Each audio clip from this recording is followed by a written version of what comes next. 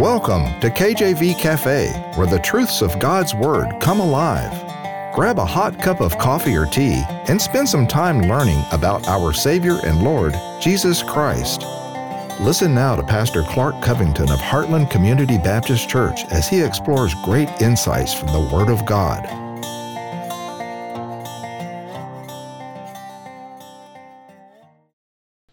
Amen. Glory to God. Welcome to the program. Welcome to the cafe. Thank you for joining me. My name is Pastor Clark Covington of Heartland Community Baptist Church out of Kings Mountain, North Carolina, and Heartland Ministries. I'll throw that in there too. We do a lot of different stuff, including this radio ministry, which is at the top of the list of things the Lord has called me to do, at least. It really is. I mean, I pray to God, Lord, what would you have me to do? And he had put the radio right square smack dab in front of me over and over again. And I surrendered to the Lord and said, Lord, I'll do it. So that's why I'm here today. Amen. I believe the Lord wants me to preach on the radio, and I thank everyone for listening. I don't take anyone for granted. If you have taken time to listen to the program today, thank you so much. Appreciate you listening. It's my earnest prayer that you get something out of this, that the Lord, by the working of the Holy Spirit, stirs something up in you. Helps you to be edified if you're already saved. And if you're not saved, wins you to himself. The Lord does the saving. We plant the seeds. The Lord does the saving. And here I'm in Jeremiah 29 today, and I'm also going to be referencing Romans 11. So those two books, Jeremiah 29, Romans 11, maybe you've got your Bible. Maybe you have two Bibles. If you have two Bibles, that's awesome, okay? If anyone out there is listening and they've got two Bibles, then you could open one to Jeremiah 29 and one to Romans 11. Or if you got a computer, you could open one tab to Jeremiah 29, one to Romans 11. Or if not, if you're driving or something, then just keep your hands on the wheel and I'll try my best to explain it to you. But we are looking at the context of a very familiar verse, Jeremiah 29:11. And I'm going to read that verse, and then I'll tell you a little bit about why the Lord had put on my heart to do this. Jeremiah 29:11, "For I know the thoughts that I think toward you, saith the Lord, thoughts of peace and not of evil, to give you an expected end." Okay, so we've heard this verse a lot. "For I know the thoughts that I think toward you, saith the Lord, thoughts of peace and not of evil, to give you an expected end." Now, we look at this verse oftentimes, and preachers are guilty of this, including me, citing this verse as God's there with you and God is going to provide and God wants to, give you this gentle landing. Eventually everything is going to be okay. But much less do we really reference the context of this verse.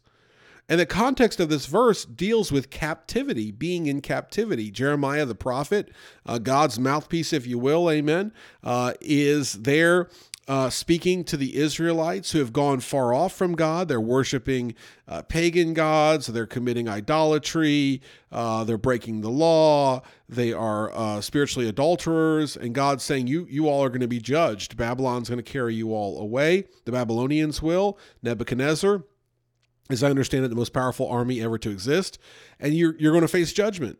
And so Jeremiah 29:11 is really God's mercy within his judgment taking place. And I heard Dr. Tim Shetler, I think he was associated with West Coast Bible College for a season there, preach a message through Embassy Media. If you haven't already, look Embassy Media up. They're a great organization.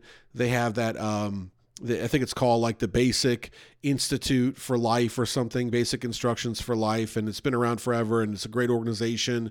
And they had a featured message from Dr. Tim Shetler preaching about conquering in a corrupt culture.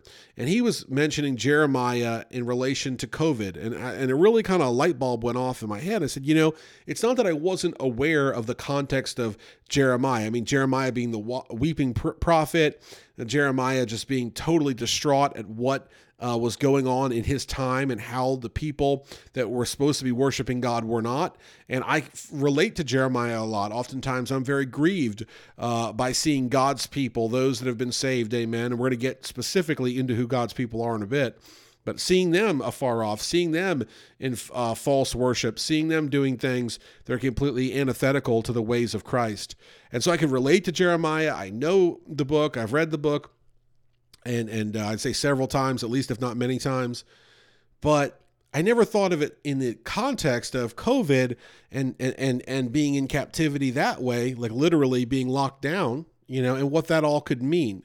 Because you can ask someone that's out in the world, was COVID God's judgment? They may say no, they may say yes, but ask a pastor, and a pastor is going to give you a response or a viewpoint from what they saw, from their congregation, what their congregation went through, what they saw. Some that rose up and was serving the Lord and praising God as everything looked like it was about to end. And others they saw just completely walk away, that had maybe gone to church 10, 20, 30 years and just walked away. And so pastors saw this from a different light. And certainly it does seem from that pastoral standpoint that it was a judgment from God, in the sense that God was saying, okay, who's for real, who's not? Pastor Ronnie Dale, from Holland Memorial Church. I saw him in a pair of overalls at the farmer's market out here in the country one day during the thick of COVID. And he told me, Brother Clark, this is God's final altar call. That's what it looked like. And I thought that was a great way to put it. It was God's altar call, saying, who is going to come to me? This is it. I'm going to shake everything up one last time before I return.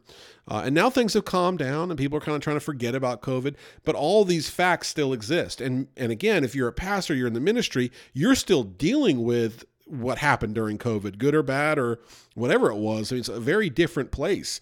We're out of a building now, amen. Our little church is out of a building, and we were in a building during COVID. There's other churches that have had to move or change buildings or whatever it may be. A lot of things have changed since COVID. And so we see here, what is God up to? Because our text verse says that he knows the thoughts that he thinks towards you, and that he thinks thoughts of peace, not of evil, and he wants to give you an expected end. So what happens when we consider God himself is the one that has brought, or at least allowed, difficult times to come our way? Because how can a sovereign God, a totally sovereign God, allow things to happen without him allowing it to happen, so to speak? He can't, right? Think about this. If God is completely sovereign, now he may not be the one that does it, right? Like the Bible says that God is not tempted, he cannot be tempted, and he will not tempt, right? So if you're facing a temptation, God, I don't believe, brought that temptation to you, but God allowed that temptation to be brought to you by the devil.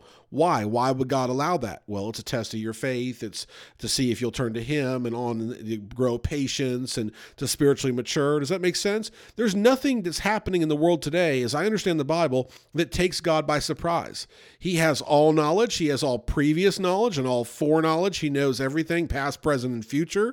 He is everywhere. Everything was created by him and for him, and without him, nothing was made. Amen. And so to tell me that God isn't sovereign is to tell me that I don't understand God. I'm pretty clear on who God is. He is all powerful, almighty. And yes, the devil is loosed for a season in a sense, and the devil's bringing about things, and the devil's the author of confusion. But why has God allowed it?